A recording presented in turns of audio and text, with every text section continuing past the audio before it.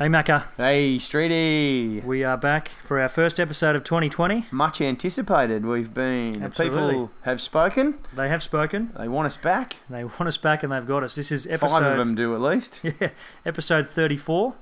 If we were playing for the LA Lakers, we'd be Shaquille O'Neal, That's it. the great number 34, the big man.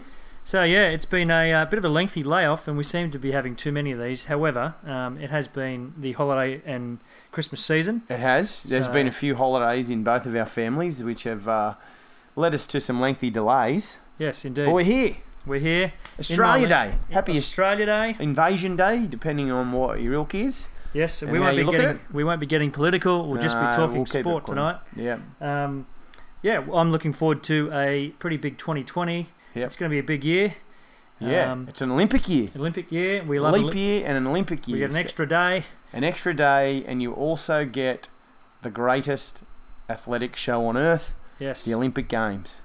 I get very excited in Olympic years, Streety. Could this be the year that the Boomers finally win a medal? Please, don't get me excited. When I say I get excited, I also get very anxious about the Boomers. Yeah. Well, maybe we Every won't. time. We won't entertain that thought Nah, just that's yet. a lengthy discussion. But yeah, it has been a lengthy layoff. There's a lot to I guess to cover in this coming 12 months. Well, even though we've been off, it's not like sport has taken a break. There's No. been plenty happening. It continues. But before we get started, we would just like to throw an apology out to anyone whose experience in the holidays of driving cars or, going to the gym Yep. and they haven't heard our voices. We'd Yep. like to apologise for our absence and say that, we're happy to be back this year. We're still very keen. Recording on the regular. Yep, we will be doing this more regularly. We have negotiated some gold passes, and we Yep. are okay to get together and do this. That's right. And I just Yep. want to throw a special shout out Yep. to one of our avid listeners, Yep. Jess from Spinal Cord Injury Australia. Yeah, hey Jess. I heard about Jess through a friend of mine.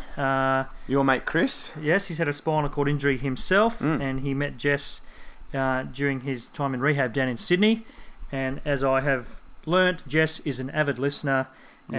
and She works for Spinal Cord Injury Australia, did you say, as Streety? well, yep, Yeah. and she suffered Yep. an injury herself. And she came across Chris, obviously, in her work. Yep. And they discussed the show. Yes, And Jess was a little bit disappointed that we hadn't been recording that regularly. that's correct. So, Jess, this episode is dedicated to you. Yes. And you actually probably might find this a bit interesting because the topic we have tonight is titled "The Next Decade." Yes. Yes. We're going to try and... One of the philosophical discussions that Streety and I have had recently is what the next decade will bring in sport. Yep. And we want to share our thoughts with you guys. We want to kind of touch on a few things that we think might change the game a little bit in terms of the way that we both view, play, and treat sports Yep. within our life. So we want to kind of share what we've come up with, and then obviously encourage you guys to share with us what it is you think about sport in the next 10 years. Exactly, and our thoughts and predictions are merely our thoughts and predictions. We Yeah, may be wildly absolutely. incorrect. We may be on the money, but truth be known, if this episode is archived and we can refer back to it in 10 years' time, Yeah. we may have been onto something. The podcast is an eternal time capsule thanks to cloud technology. But before we get into our philosophical discussion, let's just recap on where we're at so far in 2020. Sport-wise, let's have a look. So, although the bushfire season is well up and running, it looked like the government was focused on giving out free money before the next election. Yes. Now this has been a dream period for the NRL. Yeah. Because they have been out of the news. Aside from Latrell Mitchell signing with Bunnies, Yeah. Josh Reynolds, Domestic violence issues. and another tape come out. Was there a tape? Yeah, something else come out. Yeah, of course. So the NRL boys haven't been completely innocent. They just haven't been on the front page. No, it hasn't been the worst off season for them. Yeah. But Very thankful. yeah, definitely a scandal of epic proportions, you can say. $100 million worth of government money. Yep. Given to sporting clubs in marginal seats before the last federal election. Yeah.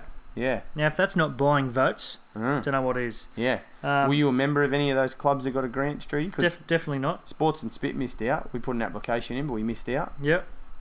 Our philanthropy exploits, doing the world good, Yeah. in terms of educating them on sport Yep. and other things. Well, We missed out to the Mossman Rowing Cup to Yeah. the tune of $500,000. $500,000 to the boys at the Mossman Rowing Club. Yep. Yeah. Yeah. Now, I don't want to throw shade on any of my friends who may live down in Mossman. Yeah.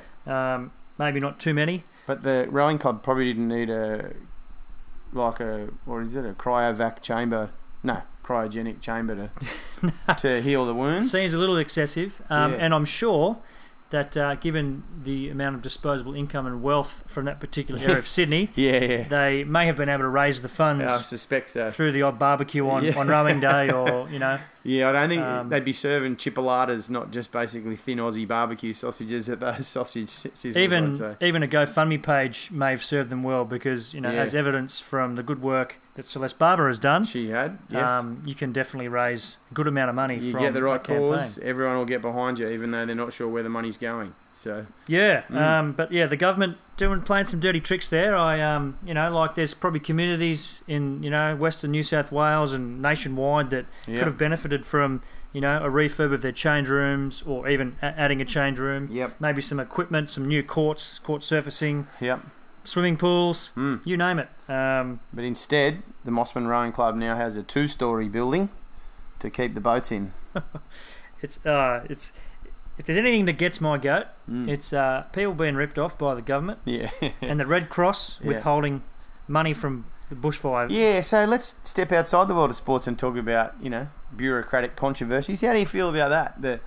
The Red Cross, like all the reports that they basically withholding some of that money for future aid needs. Well, I think on Australia Day, it's more than appropriate to come out and call out the Red Cross for being absolutely un-Australian.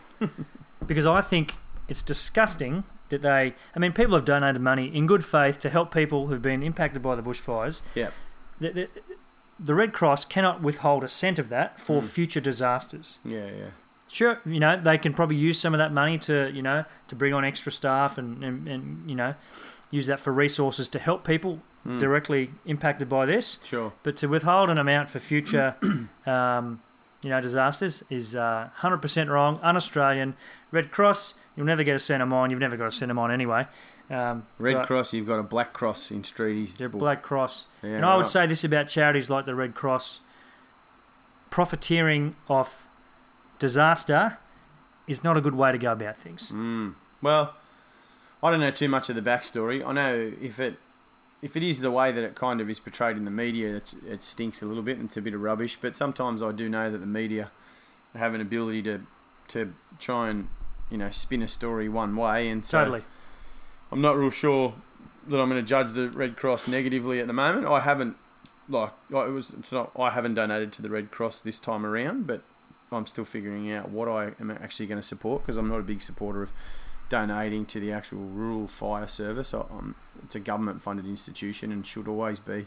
Yep. So if there's a shortfall of funding, the government needs to address that. Or maybe the government could have put $500,000 towards the That's RFS to true, buy them yes. uniforms and exactly. washing machines to wash their stuff, instead of giving it to the Mossman Rowing Club. $100 No million. offence to my Mossman friends. Yeah, and if anybody's listening from the Mossman Rowing Club, we're not unhappy with what you're doing down there. We're just unhappy with exactly what the equipment that you're doing it with, because it costs too much money. And if you'd like us to come down and record a show in your new space, by all means, absolutely. just get in touch. Yep, and if you can warm the jacuzzi up, that'd be great. So, now, that's a bit controversial. Yes. Let's move on to something glad to get that off our chest. a little bit fun. So, we're sitting here tonight. It's Australia Day. We're watching the Australian Open. Yep. Ash Barty's just moved through to the quarterfinals.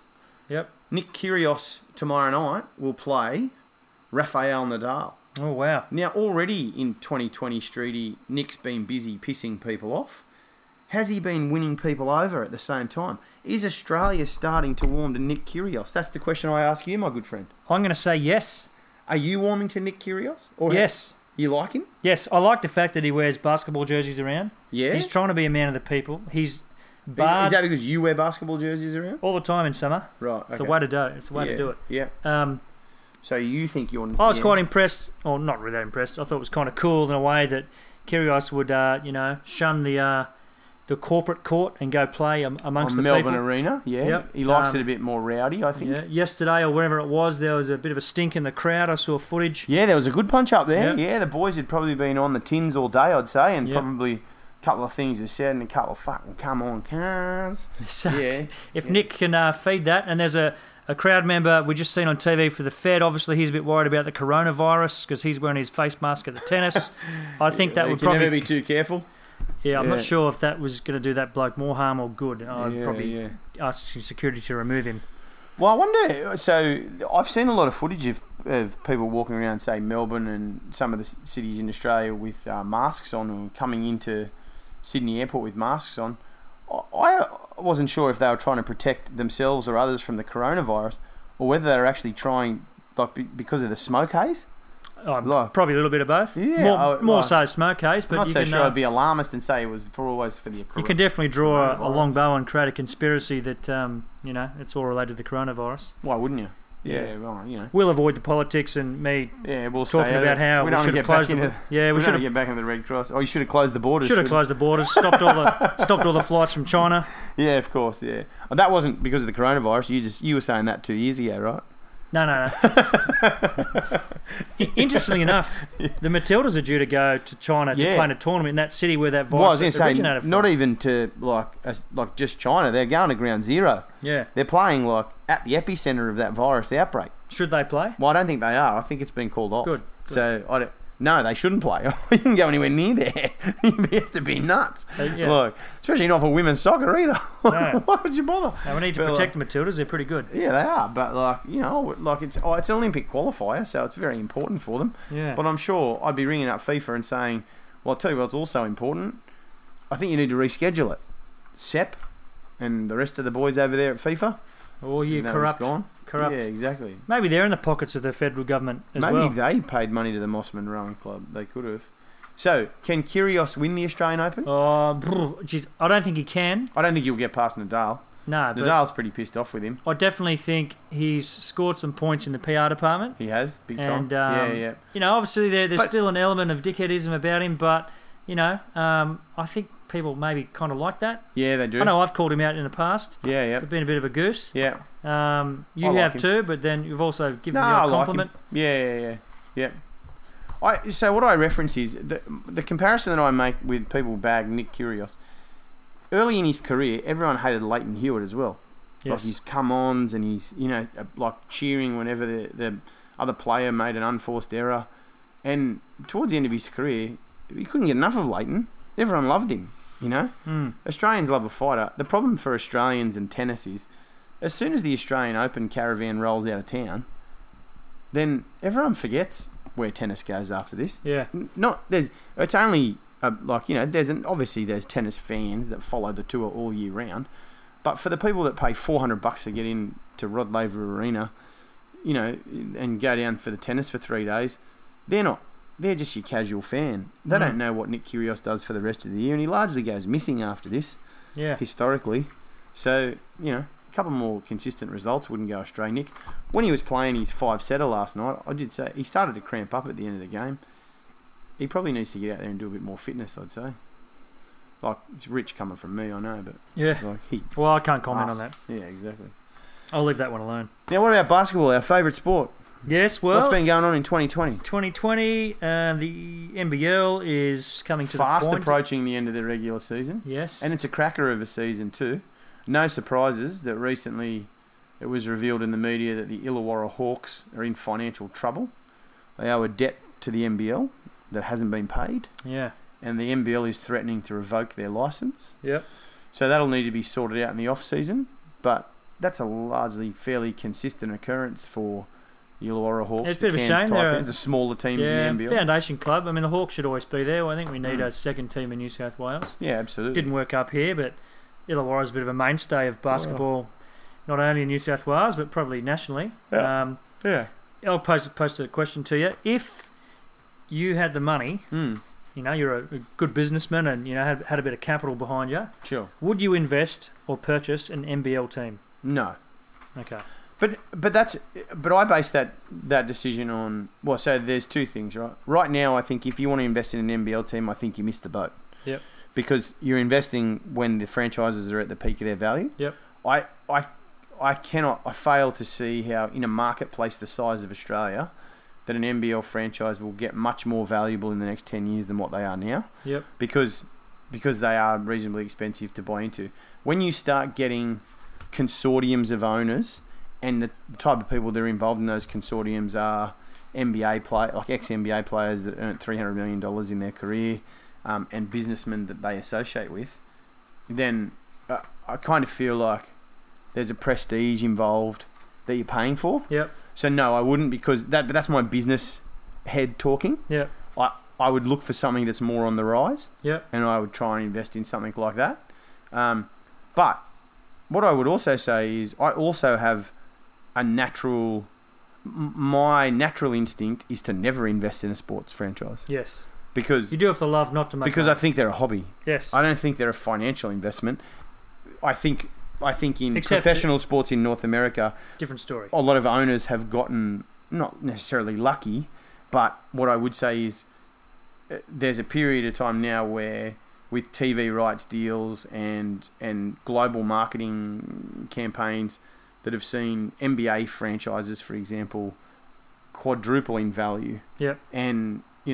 And that's ridiculous. Mm. But it's like a real estate bubble. It is. It will burst at some stage, Like someone might pay $1 billion for the LA Lakers, but you're probably not going to pay $1 billion for, the Memphis Grizzlies, someone like that. No.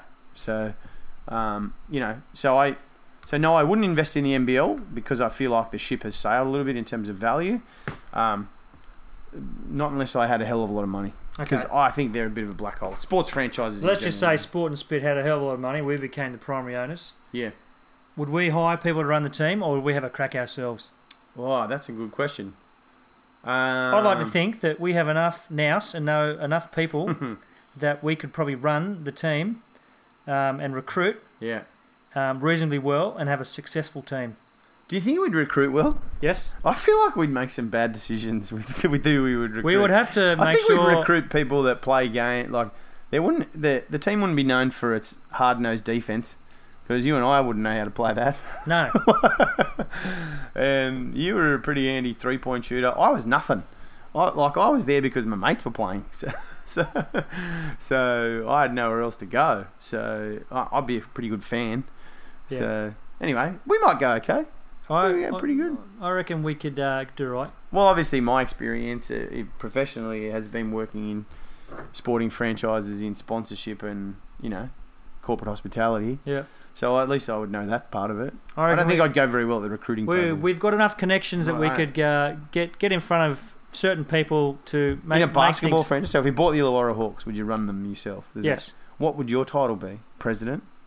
What would my title be? I'm not president, just El President. Basketball operations. Basketball operations manager.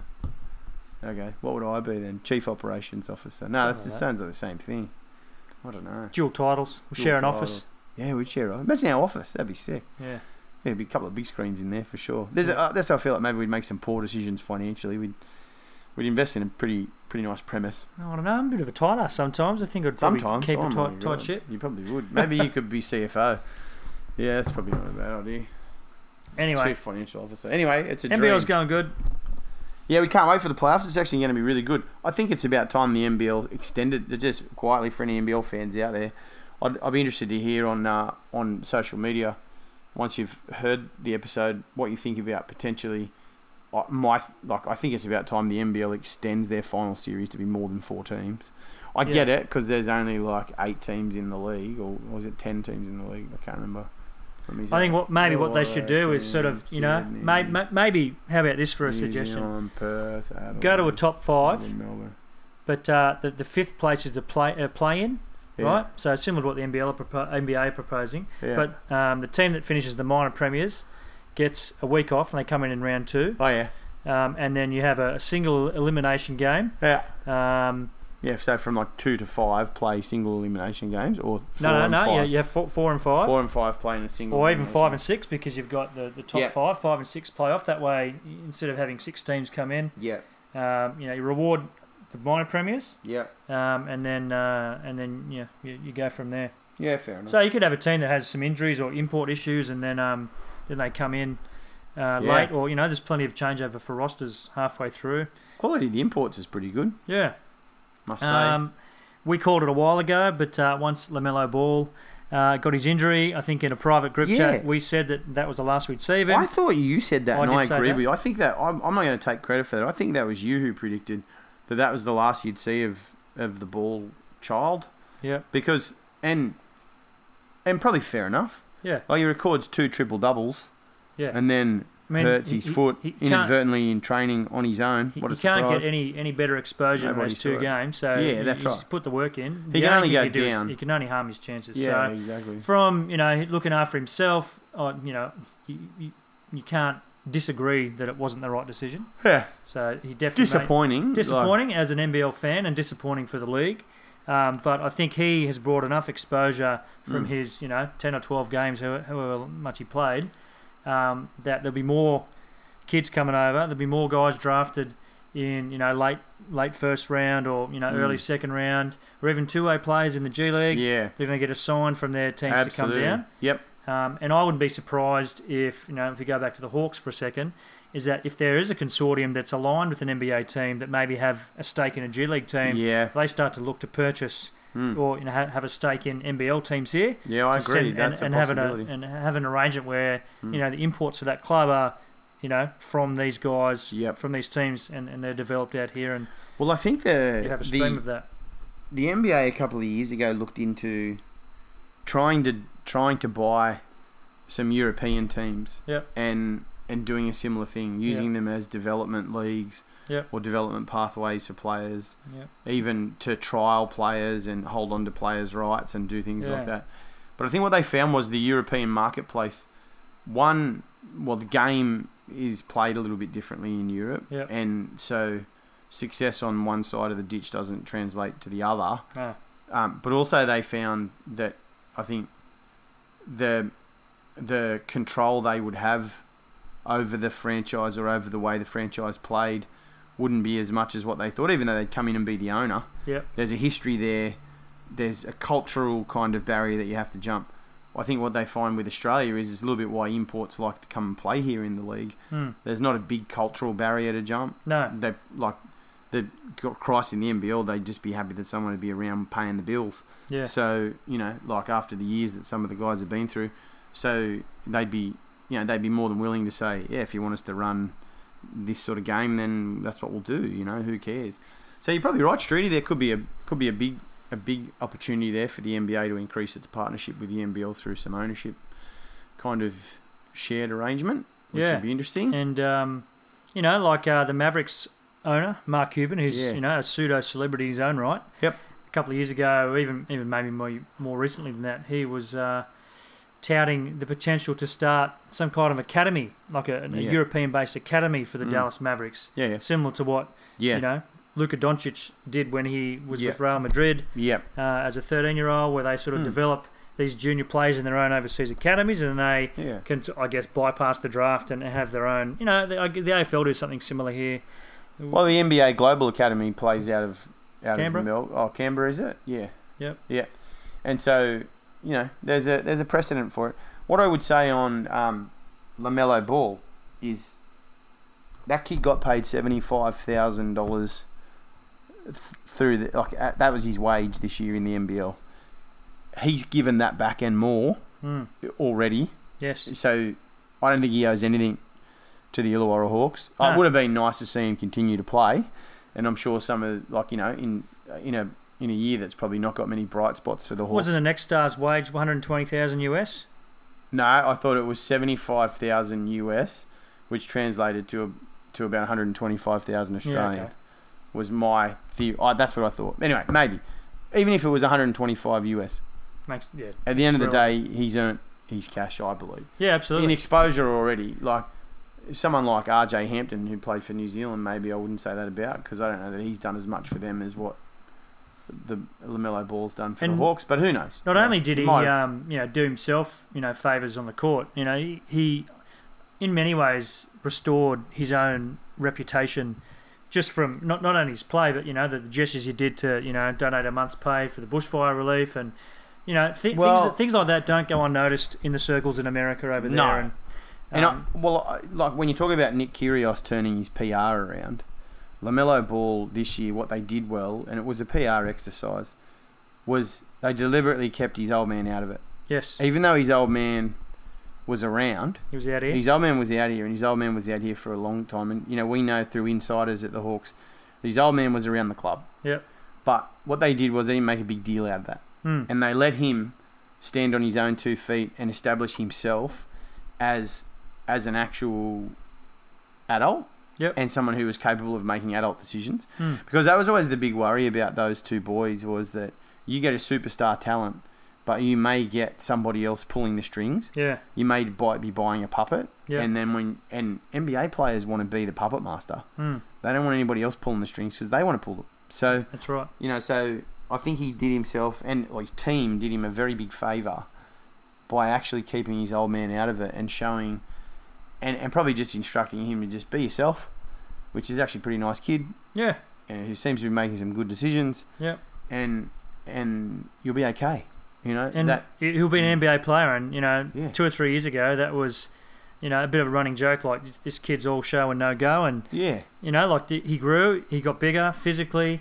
He's an incredible passer. He's got quite a good future, and I'll be looking forward to seeing what happens with him. Yeah. Isn't it ironic? But like 2 years ago, 2 years ago he wasn't showing that he's an NBA player. 2 years ago he was 16 years old. That's correct. Like, it's sad.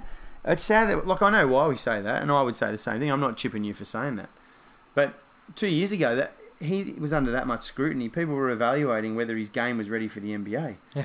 Well, it wouldn't be because he's 16, for God's sake. That's right. So, yeah. Anyway. I actually think the media and, all these other, basketball-specific, analysts and, blog boys and podcasters who really delve deep into this stuff are probably too hard on, like the expectation of these kids to be, amazing from day dot. Like, these are boys coming into a men's league. They have to develop, there's a whole life experience that goes along with being an NBA player. That's all. It's part of the job too. Yeah, absolutely. So you can't always hit it on the court, and it'll take time to develop. Yeah, and I think the sad thing for him was a lot of that expectation came from his old man shooting his mouth off about how good he was. Absolutely. And so, and trying to prove to everybody. And so you got somebody that was actually being dragged around, and the spotlight was being shone on him by something that was outside of his control. Yeah, I mean, it's taken 3 years for Brandon Ingram, who was traded by the Lakers. They used him in the Anthony Davis trade. 3 years for him to develop into an all-star caliber player. Yeah, that's right. His older brother Lonzo Ball is playing good basketball. Yeah. Zion's back. Yeah, the Pelicans are the new hot team. Have you got your Pelicans jersey on order? No, not yet. Yeah, it won't be far away, but I would imagine. No. Zion, will you get a Williamson jersey, will you? Yeah, maybe. Yeah, why not? Add to the collection. Why not, eh? Did you see his block? I did see his block. It was pretty decent. It was very impressive. Yeah, he sent it fairly far back. Now, wouldn't be a Sports and Spit episode, and we wouldn't be talking about the NBA if we didn't mention our favourite player. Yes. Ben Simmons. Ben Simmons. All right. The underrated Ben Simmons. He's been going pretty good lately. I bet you wish you voted him into the All-Star game now. Did you vote for the All-Star game, Streety? No, but he'll be there anyway. He'll get picked. We actually mentioned this just off air a second ago, but, like the fan vote's all well and good, but, I mean, if you're an NBA player, would you rather be voted in as a starter by the fans, or is there more prestige by being recognised by your peers and the coaches to be voted in as a reserve? Yep. It's probably, I'm sure the NBA players respect other NBA players and coaches' opinions more than they would, fat Joe like me sitting in the stands. Like, they fat average Joe like me telling them what I think wouldn't go down just as well as, say, if LeBron gave you a couple of words of wisdom. But I think actually, from my understanding, I don't really know, but obviously a lot of them like to make the All-Star game because obviously it comes with a contract bonus. Absolutely. And from my understanding, I think the contract bonus can be bigger if you're voted in by the fans. Yeah. Because it shows the public relations boost that you'd be giving the team. It's a flawed system. Obviously, hopefully they iron that out in the next couple of years. Yeah, I don't, if you make the All-Star game or not, I think the NBA players really only care about it because of the bonus. I don't think anyone gives a shit about playing in the game. Have 12 players on the roster, as they do on a normal team. Yeah. Get rid of positions. Pick the 12 best players, from each or whoever they want to do it. But I mean, I have absolutely no doubt Simo will be an all-star again. He pretty much sealed that from his game today. Yeah. Playing the Lakers. Will there be any other Australians participating in the All-Star weekend? Would they invite... Joe Ingles will participate. He won't play in the All-Star game, but I think... He did a podcast. I did listen to that. He said he'd knock it back. He'd knock it back because... So, if you haven't listened to... is it Adrian Lowe's? Oh, no, what's his name? Zach Lowe. Zach Lowe's podcast interview with Joe Ingles. He mentions that he thinks Joe would be a great candidate to be in the skills challenge at All-Star Weekend. Joe seemed to be a bit salty about the fact that he wasn't chosen for the 3-point contest a couple of years ago. Yeah, and so he was kind of like, if they call now, I'd tell him no. You know what impresses me about used to go on holidays. Joe Ingles? What? He backs himself like he's his own biggest supporter. Yeah, definitely. Like he just looks like he shouldn't be there. Yeah. He just rates himself really highly. Yeah. And I actually feel uncomfortable when I watch him play. Do you? A game. No. When I see him talking shit to people. Oh, really? It makes me feel because you think he's going to get shown up, or I'm just like, Joe, just stop it. This is not what we do, mate. Really? Just play. Because it's not Australian. Yeah. I like his arrogance. It's good. It's good. It just seems unlikely. Like he doesn't fit the mould of a shit talker. He doesn't actually. No, that's true. I mean, the pasty white guy who looks like Jimmy from HR is not kind of where you would go. But I really enjoyed that podcast interview that he did with. And he's Zach open. Lowe. And he does. He speaks obviously about how he wouldn't necessarily consider himself the prototypical athlete. He's not an athlete, but he also has a cheeky, arrogant side to him that he backs himself significantly. Yes. When they spoke about his time in Europe and he wasn't playing in Europe, and he mentions the coach and said, well, that's why he doesn't have a job anymore, because he chose not to play me. Yeah. So, I think to play in the NBA on a nightly basis and talk shit to people, probably got to have a fair bit of go about you, don't you? Yeah. So, it's good. As long as Joe brings home a gold medal with the Boomers, mate, you'll always be number one in my books, Joe. And another white guy who's not super fast and uses his body control to amazing effect is a young fella, quite Joe Ingles Jr., Luka Doncic. Are you... I hardly think he's Joe Ingles Jr., and this wouldn't be this is like you bringing up the Sharks. You love Luka, don't you? I do, but I got to say, I didn't even know you had him on the pre-show notes. Are you genuinely surprised at how good he's going this year? No, I'm actually not genuinely surprised, because we knew he was good, but like MVP good. No, I do a fair bit of reading and read about anything that I'm interested in. The stuff that I had read about Luka Doncic from some really good judges was that he will be even better than what he is now. Oh, totally. So I'm not really surprised where he's at. But I mean, what I'm probably surprised at is, I'll probably admit, I am probably surprised that he has adapted as quickly as what he has to the NBA game. He seems extremely comfortable in that environment. My jury is still slightly out on Luka in terms of how good he is, because I don't know. I still don't rate the Mavericks as a team that well. I know they're going okay, but I don't know. I mean, the Mavericks are well ahead of schedule. I think they're one more player away. Yeah. But for a 20-year-old kid to come in, he was obviously touted. He's talented. He's tough, man. He was written off by, and this is the thing with American scouts. Like, if you don't conform to what the scouts think, then obviously he was talked down pre-draft. Yeah. But the kid's averaging almost 30 points, 10 rebounds, 10 assists. Any other year, he's the flat-out MVP. I think he's probably second at the moment, behind the Greek Freak. Yeah. But if the Greek Freak goes down, or the Bucks have a stumble, and the Mavericks win 53 games, let's say, I'll back him in for MVP. I wouldn't be surprised at that, the way he's producing. I mean, he continues to produce. And, I guess the thing that probably surprises me the most is every night, because of what the Mavericks don't have, other teams just bash him. Absolutely bash him. And he keeps going. Yeah, and he takes it. He's tough. Yeah, when he gets to he's pretty good. I mean, a couple of years when his body matures and he's fit and he's got the right nutrition and he adopts some of the stuff we're going to talk about soon.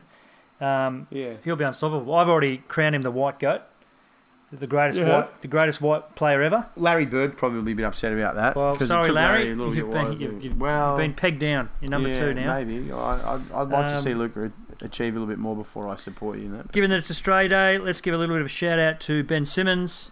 Yeah, because he'd definitely be listening. Yes, he would be. Yeah. G'day, Ben. How are you, mate? Hey, great to see you, mate. Huge game today for the Sixers. They knocked off the Lakers. Yeah.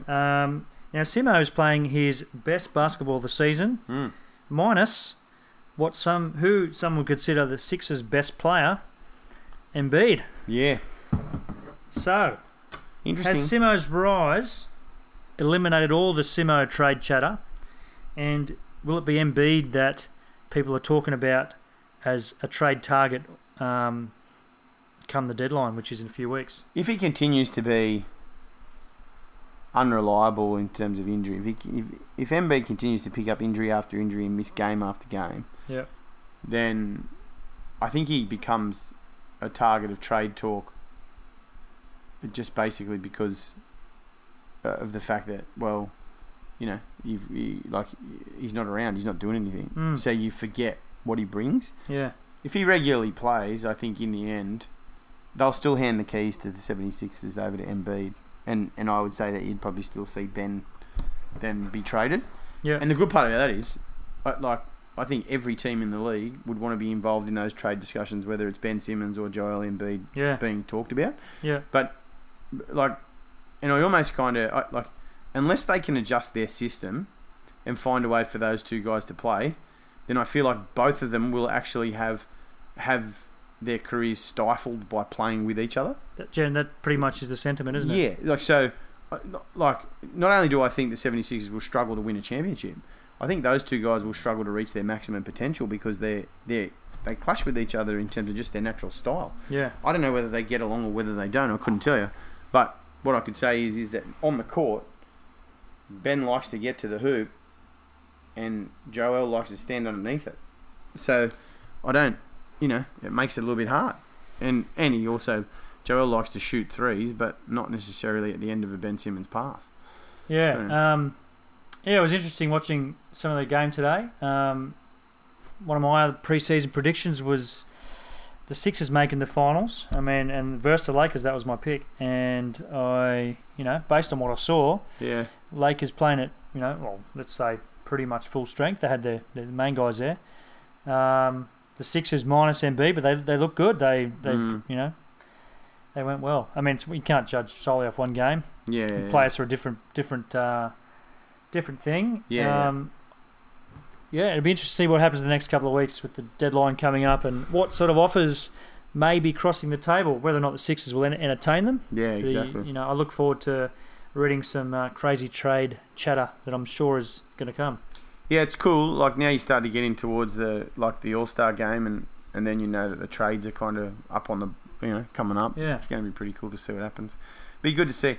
Look, mate, I'm just looking forward to the Olympics in terms of getting all of those boys back into the Boomers and all the other national squads and seeing what happens. I don't care who wins the NBA. Yeah. Now, one little thing which I'm not sure you know about, but just this last week I was in with the family up in Coffs Harbour. Yep. On a holiday. Yep. And we went to the Big Banana water slide park. Oh, yep. And lo and behold, who rocks up? Who? The Essendon Bombers. The Essendon Bombers? The full list. Well, they're in town for a training. Yeah, they were training up at Coffs Harbour for the week. Okay, yep. So all what these... do they do? Just stop in and get a couple of chocolate dip No, frozen bananas? they're on the water slides and everything. Yeah, right. They were getting amongst it. Yeah, nice. Probably grabbed a couple of furry bananas from the gift shop. Who take knows, back to the families. When 30 super fit dudes walk in, you think these guys are sporting guys. Sporting guys, yeah. What I actually found quite surprising is just how initially we thought they were just a junior. Oh yeah. Under 20s. Because they look so young. Yes. Yeah. I mean, I think the average age of an AFL player is probably going to be 24, 25, around 24, there. Yeah. But yeah, some nice fellas. Yeah, right.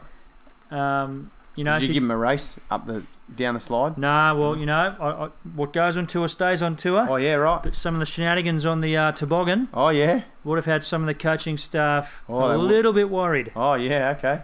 Boys With- were letting it hang out, were they? or just some star players, put it that way, Oh, yeah, right. exceeding speed limits Right, okay. on the toboggan, and Wow.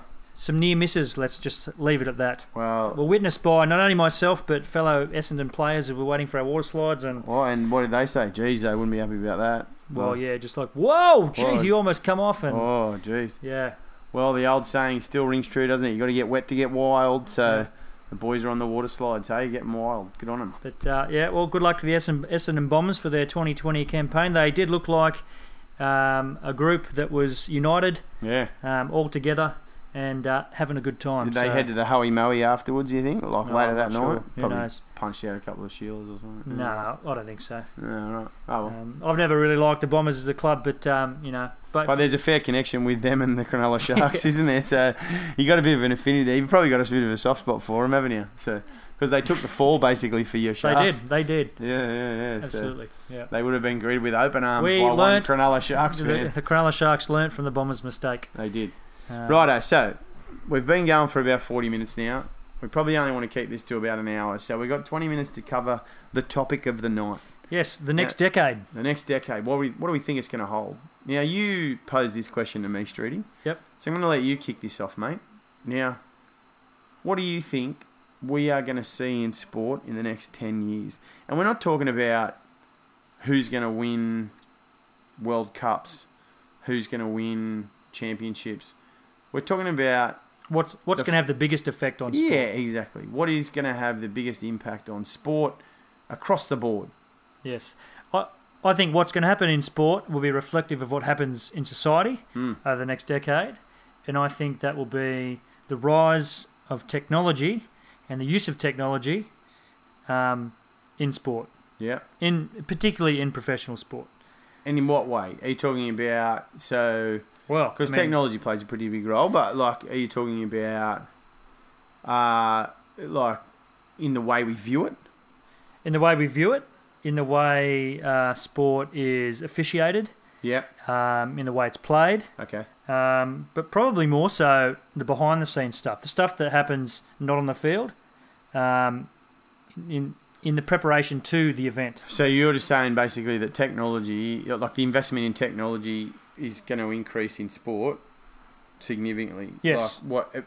Preparing players for the sport, or Everything. like okay. All right. So first of all, let's touch on the positive and the negative, right? Okay. So we'll start with the negative. One negative aspect of the next decade will be the use of replay. Yep. I think camera Already tech, controversial. broadcast tech, all that stuff is just going to go crazy. Yeah. I think at the moment across all sports, I've been watching the NFL recently in the playoffs, and decisions have been made. Like we're talking like literally millimeters by cameras, and and it just halts up play. We bang on repeatedly about the NRL bunker. It's been used to a little bit of disdain in the AFL. The NBA has issues with replay. So whilst technology is going to give us a lot of positive things in the way we view and play and sport, I think one area that is going to be hard to escape is the negativity surrounding the use of replay, because it's always going to be there. If you've got the tech, you may as well use it. Yeah. But I think it's gone. It's at a level But you think now. it affects the continuity of the game, right? Yes, I actually think it ruins the game in many and ways. the spectacle of it. And the spectacle, and in rugby league, you score a try, you got to watch a replay for 3 minutes, and we'll just go with the on-field decision because we can't see, and obviously, Here's an interesting question for you, because we're watching tennis at the moment. yeah, And the use of Hawkeye and line technology to determine whether the ball is in or out yeah, has significantly changed the game of sport. yes, Like, you see a lot of calls overruled, but it doesn't seem to affect the flow of a tennis match. no, How did they get it right and everybody else got it so wrong? that's a good question. Maybe some of our viewers can chip in with that. Yeah. I don't know. Maybe because it's a one-on-one contest, and you have. There's probably a lot of natural breaks in tennis anyway. Yeah. Like you win a point, then everyone has a bit of a break and a wipe of the brow, Yeah. and then you go back and someone else serves. So actually having a break to actually decide the it probably just fits with the momentum of the What I always the find- rhythm of the sport Yeah. anyway. And what I always find weird is, not you know, continuous. like real life games are determined in many ways by a probability of a graphic saying, the likelihood of this landing in, this is where it would have landed, but you can't be 100%. Hawkeye isn't 100%. Yeah. So that sort of form of technology is, so who knows what algorithms are going to be used in 10 years' time to develop to indicate whether the ball was in or out or.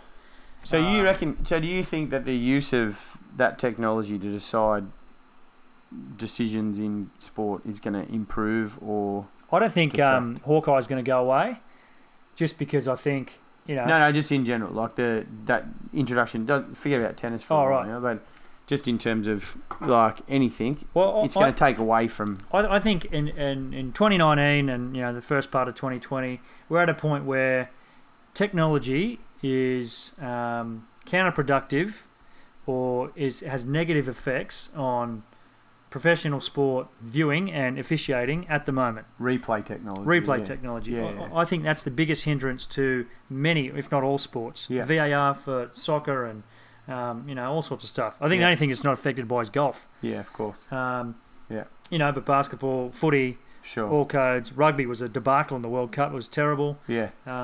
Cricket, like with their DRS and soccer with the referee going off to have a look and. That was a fucking disaster too. It was I terrible. didn't think that was very good. Maybe in 10 years' time there won't be referees. It'll just be, all computer generated decisions. All computer. Who knows? But I think at the moment it's a broken system. Yep. But where we've come from technology-wise, with the advancements of apps and algorithms, and from 1980 to 2019 has been pretty significant. Yeah. But I think what we're going to see from 2020 to 2030 will far outweigh anything. Like the developments we'll make, the strides we'll make in the next 10 years will be 10, 20-fold, 100-fold even, over where we've come in the 30 years prior. Yeah, absolutely. Yeah, I agree. Well, certainly the technology itself is developing that way, so its use in sport will probably become that way. I'm going to talk a little bit more about one of the positive impacts that I think technology will have, which is in the medical and prehab kind of side of things for sport. Yep.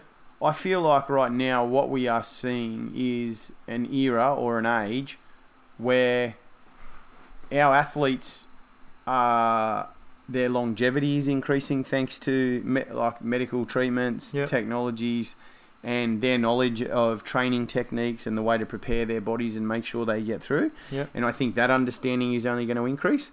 And I think what that's going to mean for us as sports fans is you're going to be able to see your favourite players operate at the top of their games for longer. Yeah. So, no longer will it be, well, you've got to get lucky to be injury-free. I think it will be a circumstance where technology will allow athletes as they move through their careers to understand in fairly finite detail how they actually need to manage their body to make sure it performs at its greatest. And, no better example, obviously it always comes from, say, basketball for us, but LeBron James, 38 years old, moved to number 3. 35, sorry. He's 35 at the moment.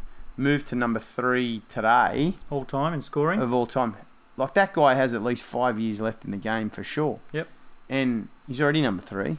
So you're going to see records like that broken pretty easily, I think. Yep. And that's, that's going to mean good things. For people that don't know, LeBron spends $1 million to $1.5 million. Yeah, he's quite open in that, isn't he? Yeah, he does say. On himself, on his body, just every on year. his body, on preparation. So on wellness. Sleep. That's, above all, sleep's his number one thing. Yeah, and you know what? We'll talk about that too, actually. So some of the things that I think are going to be huge amounts of kind of influences, the concussion element of contact sports. Yep. But also the deprivation of sleep. Yep. In schedules for sports like North American sports, where the schedule is so demanding that the players are playing every second day. Yep.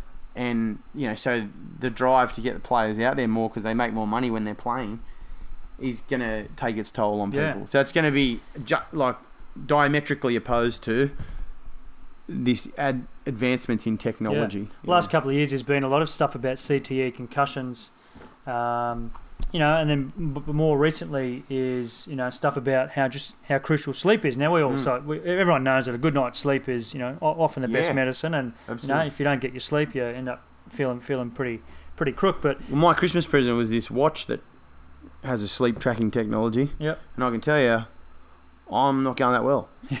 So, like in Tokyo in Japan, they're pretty renowned for having these little sleep cells, these little sleep pods, that dudes can jump in and get, a quick power nap or whatever. Yeah. If we talk about, going back to, American sports and, with their heavy schedules, don't be surprised if teams start to retrofit or, refit their planes with these sleep cells that, have certain oxygen levels for different players, like the individualisation of recovery and prehab for players pre and post game, particularly when they're flying, across the country on 4 or 5 hour flights, and NBA players rock up to they play a game, they got a back to back in the next city, they jump a flight, they're often getting in at 4 or 5 a.m. The next morning to the airport. By the time they get to bed, it's like 7 o'clock in the morning. Then they have to sleep during the day and get ready for a game that night. But if you have a 4 or 5 hour flight, sleep in your sleep cell, get the requisite amount of oxygen that your body needs, that your physio or your exercise physiologist has prescribed. All that stuff is going to become, just part and parcel of. It'll just be like, if you don't have it, then you're not going to compete, right? Yeah. Like now, when you talk about this replay technology that you mentioned, Streety, one of the other negative things I think on the advancement of digital viewing technology is that it will open up many doors in the next 10 years for teams to cheat their way to success. Totally. So it won't just ruin a viewer's experience, it will ruin some contests. And my biggest disappointment, so I was thinking about this on the way over here when we had discussed that we were going to talk about this tonight, that my biggest disappointment in 10 years around sport has been the realisation for me that the heroes that I had in sport and the achievements I thought that they had reached weren't true. So the Lance Armstrong, for example, right? Like the fact that I thought that he was a legitimate winner of 7 Tour de France's, and the fact that once I realised that wasn't true, right? Like, well, I think you're going to see more of that in the next 10 years. Not only because, I say that because the Houston Astros in the Major League Baseball have just been busted for sign stealing back in their World Series victory a couple of years ago. The New England Patriots in the NFL, storied franchise with much success, been busted a number of times for stealing. So plays. On the baseball thing, it's not illegal to sign steal. It is legal to use technology to sign steal. Yeah, exactly. So it's something that you can do with the naked eye, like as in at the ground at the time. Because that's possible to do anyway. Absolutely, like you got base coaches and you got guys on base that can look at the signal the catcher's giving the pitcher, and then you can sort of decipher. They'll try and do that. But for anyone that doesn't know, what the Houston Astros have been accused of doing, and basically been proven, because coaches have been sacked, is that they had cameras recording the signals that the pitcher was giving. That's right. And then almost, within a second or two, instantaneously, they would have someone relay a message to someone who would bang a bat or make a noise, and then the person on base would know that two bangs is an outside slider. So he would obviously, because in baseball you basically just have to know how you're going to swing. And then whatever ball comes your way, it's basically luck of the draw. That's right. Because it's that quick. The human body can't react. No. And process that thought. You need to be predetermined in your shot. Right. It's you make a decision beforehand that you're going to play swing the bat a certain way. So if you're getting information that you know what sort of pitch is coming, then you know what to swing before the pitch comes. It's a significant advantage. So and then I listened to this story on this case, and certain players from the Astros who were receiving these signals, their home and away batting averages in the World Series were like phenomenally different. Like you had a 450 average for home games for these guys, and then like 111 versus 450, which nothing like the old home cooking. Pretty much exactly. Yeah. That's right. I mean, so baseball's had their taste. You know, I'm sure they're not the only ones who've done it, but they've just been busted. Yeah. Some people are better at cheating than others. They're always trying to find an advantage, but technology definitely has its pitfalls. Well, look, I just think that the lure of, or the advantage in cheating will always be there. Yeah. But technology in the next 10 years, in both doing things like stealing signs, but also all that prehab medical stuff and that we spoke about, where the line is between legal and illegal in that sort of stuff is going to become very blurred. Yeah. You know, like, so, and in that we talk about body hacking. Yeah. You know, there's a bit of a movement now, you know, body hacking, like how can you, you know, use certain techniques or try methods or do this or that to basically hack your body to perform at its peak all the time. Whether that is related to diet, recovery, all sorts of things. You know, wearable tech is a big thing now for companies like Apple, you know, the Apple Watch and, you know, the watch you've got. I think we're going to see, you know, stuff that is... that's the Garmin Forerunner 935 in case Garmin's listening, by the way. Free plug. Yeah, so wearable tech is going to be, you know, and Apple have even said it, you know, like how much more can they do with a phone? Like, you know, you're always going to sell phones. Yeah, that's right. They always will sell phones. That's the core of their business now, and then computers second. But wearable tech is a growing market where that can be implemented to many health apps, which it already is. Well, you know, the thing is that there's... The reason there'll be a growth in that technology, Streety, is because the general public will want to buy it. Yeah. Because an athlete's using it. So you have a look at the Australian Open, and this week, like, all of the big name players have new outfits on from their sponsors, right? So Roger Federer tonight is wearing that outfit. That outfit would be in 4 or 5 stores in the middle of Melbourne this week at full price. Yeah. Because they know that people that go to the tennis, there will be people that will go and buy that exact outfit to look like Roger Federer when they go and play tennis on a Tuesday night up at Cooks Hill. Yeah. Right? Now, what will eventually happen is LeBron James will talk about what does he spend his $1.5 million on preparing his body, and someone will go, well, I want to go and buy that. Like, I want to have that wearable technology or that body hack or whatever. I want to actually have that so then I can actually get the same performance out of my body, you know? Yeah. Except the fact that you're not LeBron.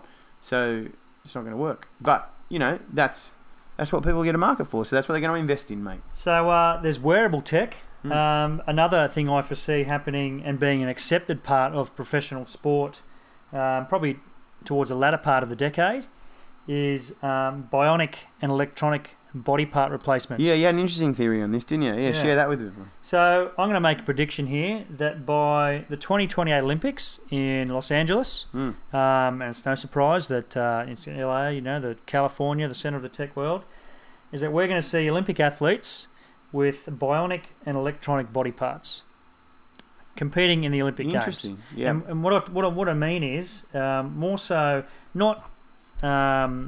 you know, not like the Bionic Man or the Terminator running around, but more so medical tech to the point where you can have a complete knee replacement. Let's just say a cyclist, right, is in training.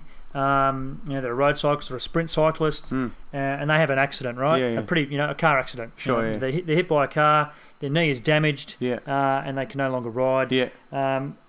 Where I see this medical tech, you know, progressing is that this cyclist can then receive a complete knee replacement, surgically done by a robot, which is actually a thing now. And I'll touch on that in a second.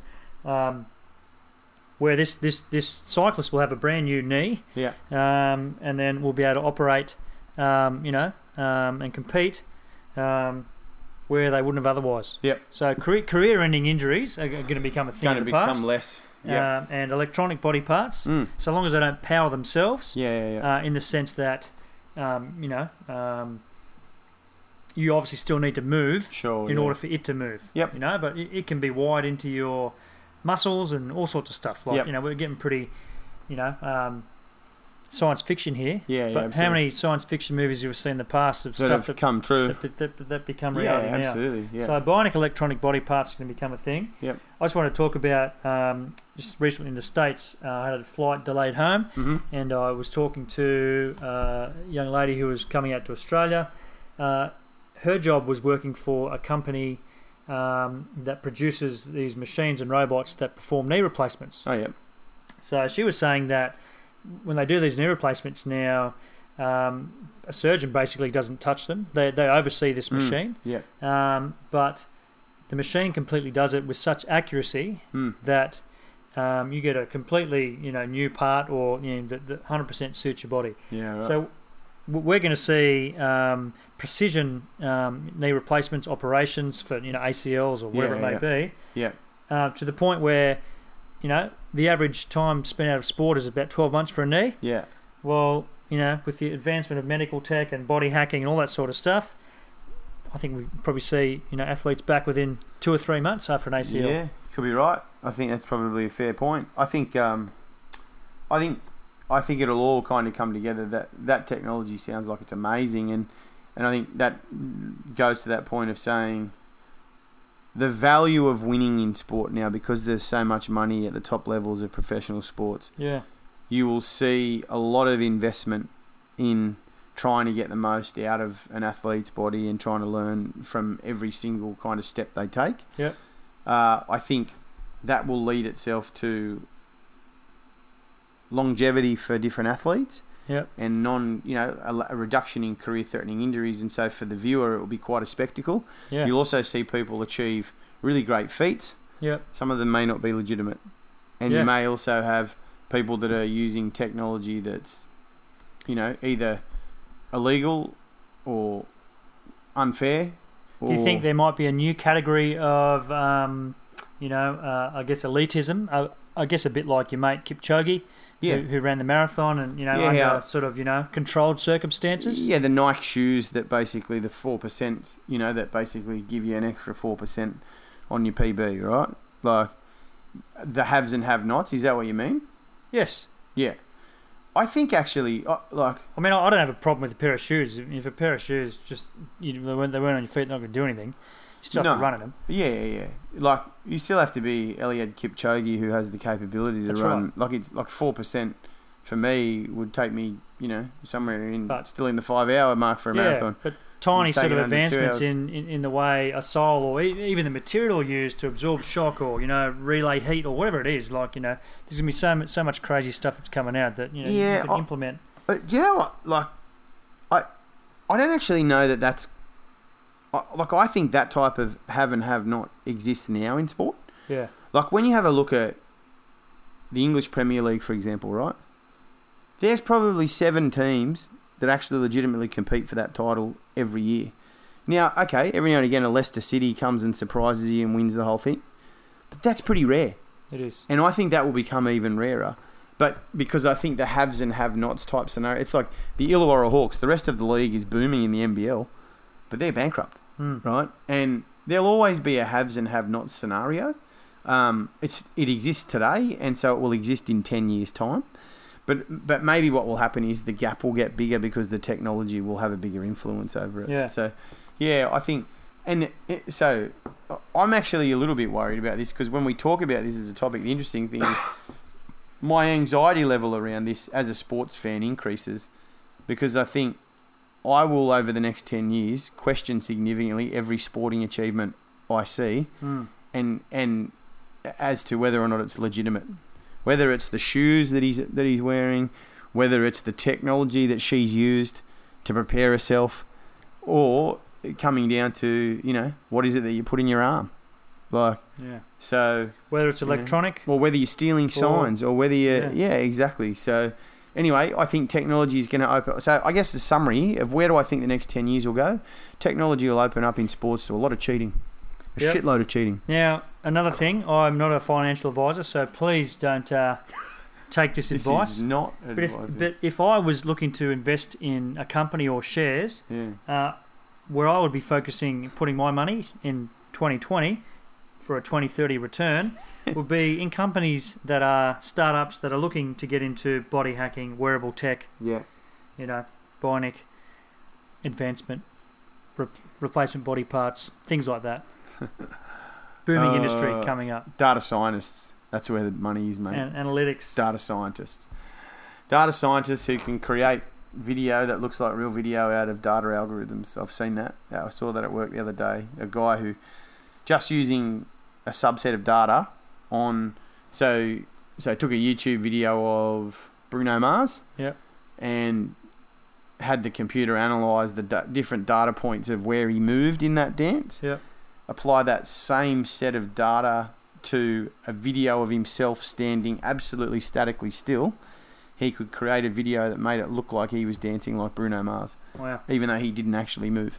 There you go. Like, so, anyway, it was cool. So, if you think CCTV footage, if you think it's real, in 5 years' time, mate, it's probably not. In my industry, Photoshop is an everyday thing, and yeah, you're right. I used to, 5-10 years ago, think, imagine if they could do Photoshop video. Yeah. And then this, accessible to everybody, not just movie studios. Yeah, and that's here right. we are today. Yep. Adobe After Effects and things like that. Righto. So we're coming to the end of episode 34. We've got another little special segment for you to close things out. Now, yesterday, Streety and his family went to visit a jumble sale that was set up by a very dear friend of ours, Shannon Williams, and a couple of her friends. Yep. Now, big shout out to Shannon and Mick Williams. They've done a lot to actually support this bushfire relief effort that's happened in the area, or obviously across the country. But your family picked up a lot of good stuff from this jumble sale, and we're holding in our hot little hands some of that stuff. Now, what is it, Streety? Why don't you tell everybody? Well, we got here Obsessed with NRL Trivia. Yes. So we've got some cards. It's an Time to box. shine, David Middleton Streety. All right, so we're going to ask a couple of questions each at the end of each episode about our rugby league knowledge. Yeah, we're going to pick 2 or 3 questions out and ask each other and see who holds the most knowledge about the NRL. All right. Yeah. And then we're going to keep a running tally. Yep, absolutely. All right. So here we go. First question. I'm going to go at you, Streety. Okay. All right. What was the score of the Illawarra Steelers' biggest win in club history? And they're all multiple choice. So, I think I know it already. A, 55-0, B, 65-3, or C, 45-0? 45-0. Yes. Yep. How did you know that? I remember this. Really? Yeah. You're amazing. You're And going to they're really smash me in bad then. this. Yeah. Were they? Yeah. Who did they beat? 45-0. I don't know. I can't remember, but I know it was Right. in the 40s. Yeah. Oh my god! I didn't think you would get that for shit. Okay, Alright. shoot one. Throw me. I'm in trouble here. Come on, Macca. Okay. Come on, Macca. Up to and including the 2017 season, the West Tigers scored their biggest win against which team? A. the Up New to and Zealand Warriors. including the what? Sorry. Up to and including the 2017 season, the West Tigers scored their biggest win against which team? Yep. A. The New Zealand Warriors. Yep. B. The Bulldogs. Yep. Or C. The Cronulla Sharks. If I pick the Bulldogs, then I'm going to think that the Cronulla Sharks. No, it's the Bulldogs. Oh, yeah, So 1-0 to Streety. Yeah, 1-0 to Streety. Okay, I got my next one for you, buddy. Okay. Okay. What was Harry Barth's nickname? A, the old fox. B, the grey fox. Or C, Shorty. Now, for those of you who don't know, I don't know who Harry Barth is, so... All right. So I couldn't tell you. Well, I'm not going to go B because he's stealing my nickname. Yep, the grey fox. Yep. I'm going to go A. The old fox. The old fox. Yes, it's A, the old fox. I think you Nice. guessed that one. Yeah, I guessed it. It's 2-0 anyway so far. I've got another one. Okay, here you go. All right, here's one. Who was the head coach of the Adelaide Rams during their debut season as a rugby league club? Oh. This would have been 1997 in Super League. I think, didn't Graham Murray coach the Hunter Mariners? So it wasn't him. Oh, I don't know. Was it Graham Murray? No, No. Who was it? Rod Reddy. Rod Reddy. Oh, yeah, nice. Okay, from the old Parramatta Eels. All right. Right, it's 2-0. Okay, 2-0. so this is our last This one. is the dead rubber, but it's like an origin. Yeah, We're going to yeah. go 3 questions each week. Yeah. Okay, I'm not asking you that one because you'll get that one. So I'm not asking you that one. Oh. Okay, so here we go. How many times has Manly been runners-up in the NRL Premiership over the history of the competition? A, 8, B, 5, or C, 11? They came in 1947. I didn't know that. 5. No, 11. 11. They Yes. lost Yeah, 11 grand they final. Lost 11 grand final. That's fantastic. That is fantastic. Suck in shit, there. Manly. Well, it's 2-0 so far. Can I get myself on Can the you get a board this point? week? Because this is the running total. Yeah, All right. this will be embarrassing. Now, if I questions are don't. random. I'm just going to pick it out of the middle of the pack. Righto. Okay. What was the result of the first Anzac Test played under the Super League banner? Oh, A. Australia won 34-22. B. New Zealand won 34-20. Or C. Australia won 34-0. C. Incorrect. What is it? Australia won 34-22. Ah, son A. of a bitch. Alrighty, so now trivia challenge. Strudy, after week 1, leads 2-0. Okay. And with that, we'd like to thank everyone for listening to our first show. Yeah, thanks a lot, 2020. guys. We appreciated the fact that people actually missed us. Yes, it's nice to be loved. Always. If it's only on a podcast, we'll take it. Oh, well, it's better than the stuff we get at home, mate. So we'll be back for our second episode for 2020 sometime in the coming weeks. Yep. And feel free to follow us on the socials. You can track us down on iTunes and other good podcast apps. Don't forget to follow our Facebook page, Sports and Spit Podcast, on Facebook. We regularly put stuff there. Oh, and also too, if you've seen our videos in the last couple of days, 2020's greatest sporting achievements have already been done. Yep. We're not even going to predict those because they've already been achieved. done. Rollerblade The guy. bloke on the rollerblades and that lawn bowl dude. Yeah, pretty amazing. So Yeah, you won't beat those guys. everyone else should just give up. Yep, And absolutely. we'll just watch for fun. Yep, absolutely. It's battle for third, just It like is. the Boomers for the bronze. Battle for third. The boys will get a bronze. Anyway, thanks for listening, guys. We'll see you soon. Bye-bye. All right.